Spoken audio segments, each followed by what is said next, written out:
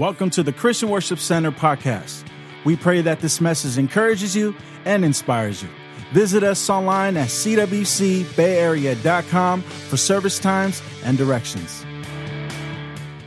Luke chapter 4, verse 43, it says, "But Jesus said, do you not know that there are other places I must go and offer them hope found in God's kingdom realm? This is what I've been sent to do." Bow your heads as we pray. Father, help in Jesus' name. Amen. You may be seated. In fact, Elijah, if you could just stay there for the next few moments and just give us a little something. All right? First of all, Jesus was able to say no to the good in order to say yes to the best. When you don't know your purpose, you end up saying yes to things that will end up taking away from what your purpose is in Christ. In fact, these people wanted to make Jesus king. And Jesus understood that if I let you make me king here on earth, then I lose out on being king over all the universe. And I want you to understand that sometimes good opportunities will take you away from the best ones. That when you know your purpose in life, you know now what to say no to. Young lady, say no to that good guy so that you can say yes to that best one. Come on, Pastor, say it again. Because some of you are spending too much time with fools. I used to say all the time, you can't keep kissing frogs hoping that you're going to find a prince. When you know your purpose in life, you're going to have standards where individuals are going to have to meet that standard in order to be able to have access to your life. And when we talk about purpose, purpose is the original intent of a thing. And when you know your design, when you know your purpose, I want you to know that you can't determine your purpose. God does, because God's the one that created you. And I need you to also recognize this. Dr. Miles Monroe said the greatest tragedy in life is not death, but life without purpose. And I don't know about you. I don't want to go through my whole life and at the very end try to figure out why I'm here. I know why I'm here. That's what gets me up in the morning. It's the thing that drives me. And when you have your why in life, you're able to, you don't have to, oh man, not another day. You have this ability to get up, that you're excited about. You can't wait for another day to come. Because when you know your purpose, you know your passion. CWC has our why we exist. And when you come to a church, you just don't come to church to partner because you enjoy the music or the preaching or the ambiance or even the people. You join together with the church based on their vision. And can you come into agreement with that vision? Can you use your giftings, your talents, and ability to help make that place a better place for people just like you? Somebody say amen. CWC has our statement of purpose. I shared with you weeks ago that you go to In-N-Out, what are you going to get? A burger. You go to Chick-fil-A, what are you going to get? Chicken. It's not that burgers are bad or chicken is bad. It's just that they know what they excel in. They know their purpose. CWC knows our purpose. We exist to love God, love people, change the world. That when you love God, that will automatically cause you to love people. And when you love people, that can't help but transform the world you live in. Somebody say amen. So I share with you, just go ahead and put the next slides up there just for time purposes. Love God. These are the 4 things we went over a couple weeks ago. Check it out on the podcast to get caught up. Love God, and then love people, on life-giving relationships, honor, healing, and reaching out. Today, I want to take you into the next phase in changing the world. That when we love God, we love people, we have a responsibility to change the world. You're not here by accident. Say it again, Pastor. You're not here by accident. You are here by design. You're here on purpose. God placed you here for a reason. And we change the world how? Number 1, we change the world or transform the world by becoming an influencer. And what are influencers? Take a look at Matthew chapter 28. It says this, "Therefore go." Everyone say go. "And make disciples of all nations, baptizing them in the name of the Father, the Son, and the Holy Spirit." It goes on and talks about making disciples, but I want you to notice this. You cannot make disciples of all nations if you do not have influence. Now, let me tell you something. There are some Christians I will not take any advice from. because their lives are jacked up. They're always broke, always late. They never have anything together. The marriages are always falling apart. Listen, God created you to be an influencer.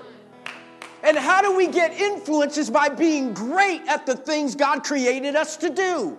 We have a responsibility to have better marriages. We have a responsibility to raise better kids. We have a responsibility to be better with people. We have a responsibility to become a better person. Oh, somebody got to grab a hold of this. Because some of us have come to church just trying to get by, but God didn't create you just to get yours. He created you to help empower others. Now notice this. God gave a mandate to mankind when He created them. He said, then He blessed them in Genesis 1:28. He blessed them and said, be fruitful, multiply, fill the earth and govern it. Then He tells us to reign over all the earth. Now, when you take a look at that, in the book of Genesis, everyone say Genesis. He tells us to fill the earth. In other words, you can't fill the earth unless you have influence on the earth. He tells Adam and Eve to fill the earth. They had a responsibility to spread, not just in the Garden of Eden, but take over the whole world by multiplying a godly family that would reproduce across the face of the earth. Now we come to the book of Matthew, and what he tells us to do is now go to all the nations. And so the plan hasn't changed. God's design for our lives hasn't changed. We have a responsibility to still fill the earth. How do we do that? We go to all the nations. God's plan is still the same. The mission is still the same. You didn't just get saved from something. You got saved to something. Oh, come on. Somebody got to get a hold of this. I grew up in old school church, man. I'm telling you. In old school church, you know what? You got saved Sunday morning and then you were backslidden by Sunday night. And fear was the thing that got you to the cross. Because you were scared to death of going to hell. And how many remember, for those of you old school folks in here, I don't want to give you up or anything, but one of the greatest tools was The Thief in the Night. Remember that movie? Living in San Jose with earthquakes, you always heard an earthquake was going to happen before Jesus came. Whenever an earthquake happened, didn't matter what kind, I ran to my parents' room to open the door to make sure they were still there. But you served God out of fear because you didn't want to get left behind. But listen, fear may bring you to the cross, but only love will keep you there. And you can't serve God. We can't serve God out of fear. And that's the only way I knew back then. But I need you to understand, God restored our lives so that we would be not just saved from hell, but be saved to something. Every one of you, when I look around this room, I see influencers. And every one of you is influencing someone either positively or negatively. But you are influencing. Every one of you is an influencer. Second thing I want you to see is that we change the world by empowering people. Ephesians 4:12 says their responsibility is to equip. Everyone say equip. God's people to do the work and to build up the church, the body of Christ. Listen, my job, now the scripture before that says, and He gave some to be apostles, some prophets, some evangelists, some pastors and teachers. And He gave some gifts to the church. Do you understand that we're the gift to you? Now, I know some of you want to return this gift sometimes, but the reality is we are a gift to you. Our pastors, our staff, we are God's gift to you. God gave us to you. And what are we here for? To equip you. That word equip in the Greek literally means it's a word for setting a bone. It's for mending a net. It's putting something back together. It's taking it back to its original condition or purpose. Why? Because remember when the disciples were on the side of the beach and Jesus came walking by? The Bible says, what were they doing with their nets? They were mending their nets. That's the same Greek word that is used for equip. They were mending. They were putting back together. I'm here to tell you that our responsibility as pastors is to help put you back together again, because broken nets can't catch fish. So we have to mend you. That's why you don't share the gospel with anyone. It's because you're broken. And so you come to church so that we can mend you. But we don't put you back together just so you can sit on the shelf and say, man, what a great net. What a beautiful net. Wow, look at the stitching on that net.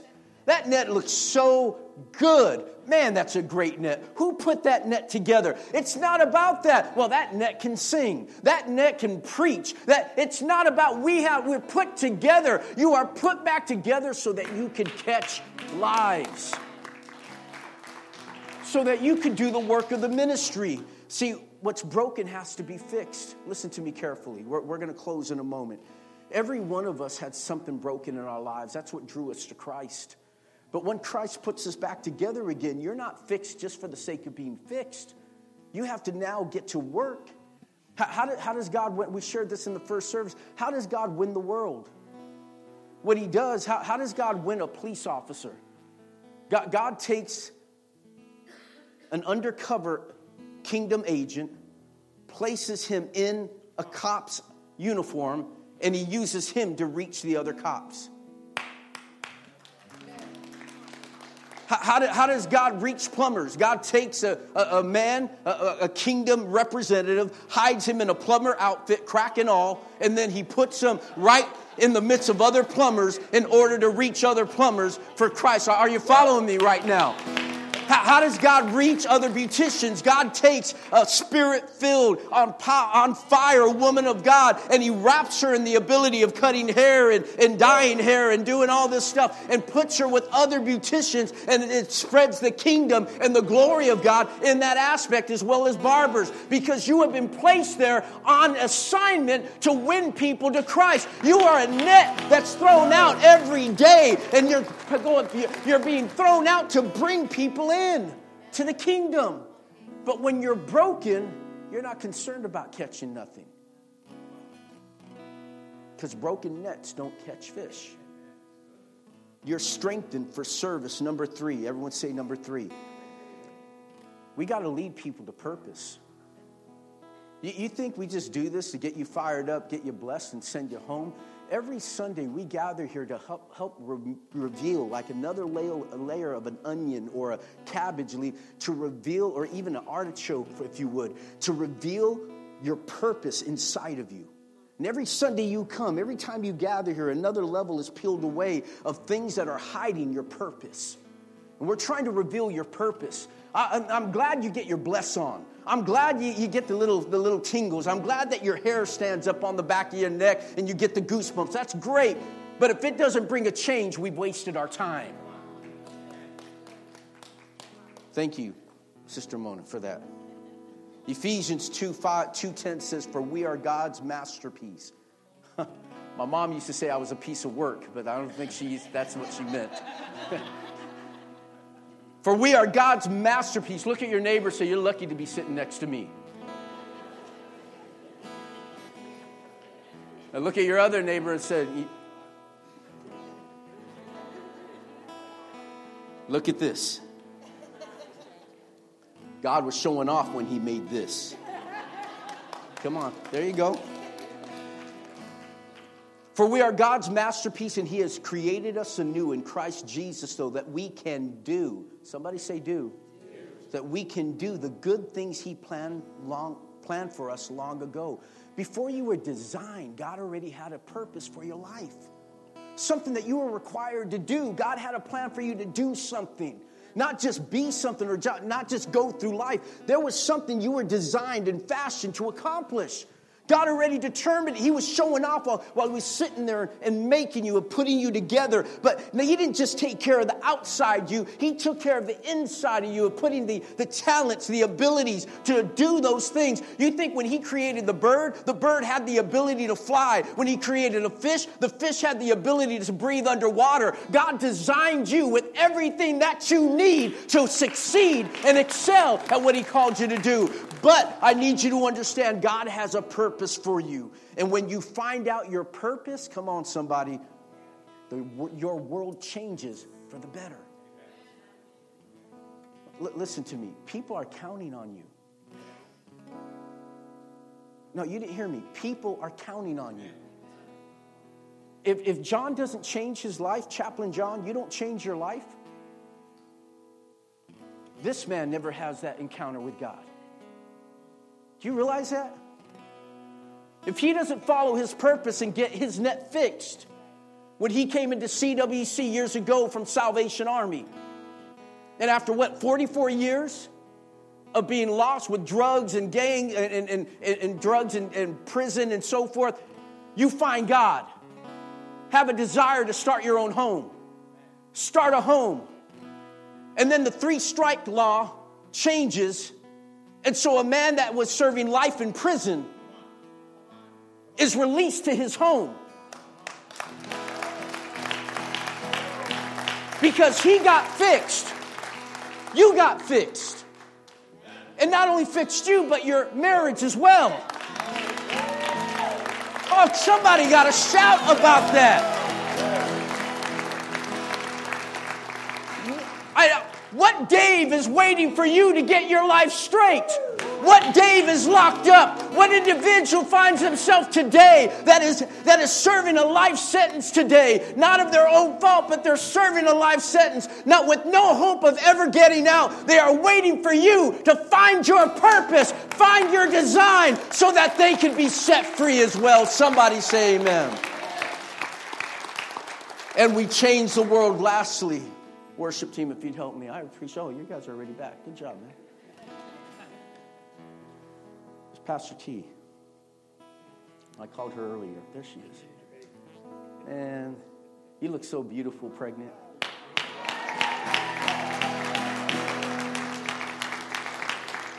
You're the man, Sam. You're the man. See that, man? Change the world, bro. Change the world. We close here. We change the world by making disciples. 1 Corinthians 10:34, I think, was that the right scripture? It says, and you should imitate me as I imitate Christ. My question to you today is, who are you imitating? What's sad is that the church is spending so much time trying to imitate Jay-Z or the entertainment community, Hollywood, that we no longer know what Jesus looks like. Amen. Paul could tell Timothy, imitate me as I imitate Christ, because he was imitating Christ. His life was worth imitating. So I have a question for you as I close this morning. And I got to tell you, this question scares me. If all Christians in the world were like you, imitated the way you live Christianity, what would be the condition of the gospel around the world? If everyone was like you. To be honest with you, man, it would be jacked up if they were all like me. I'm just being straight, because sometimes I can be very judgmental. I could be a Pharisee. I was raised in church. And so sometimes I forget the grace that brought me through the doors. And so when I fail, that's when I recognize how gracious God is. And how I'm lucky to have gotten in myself.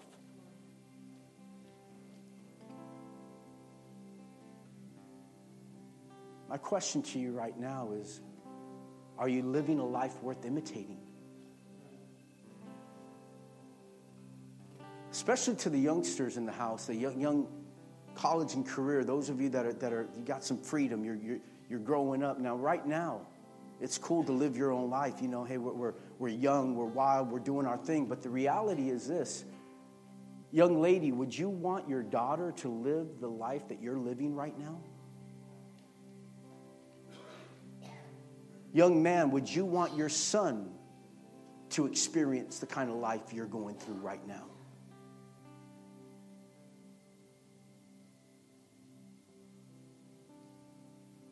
You were created for better.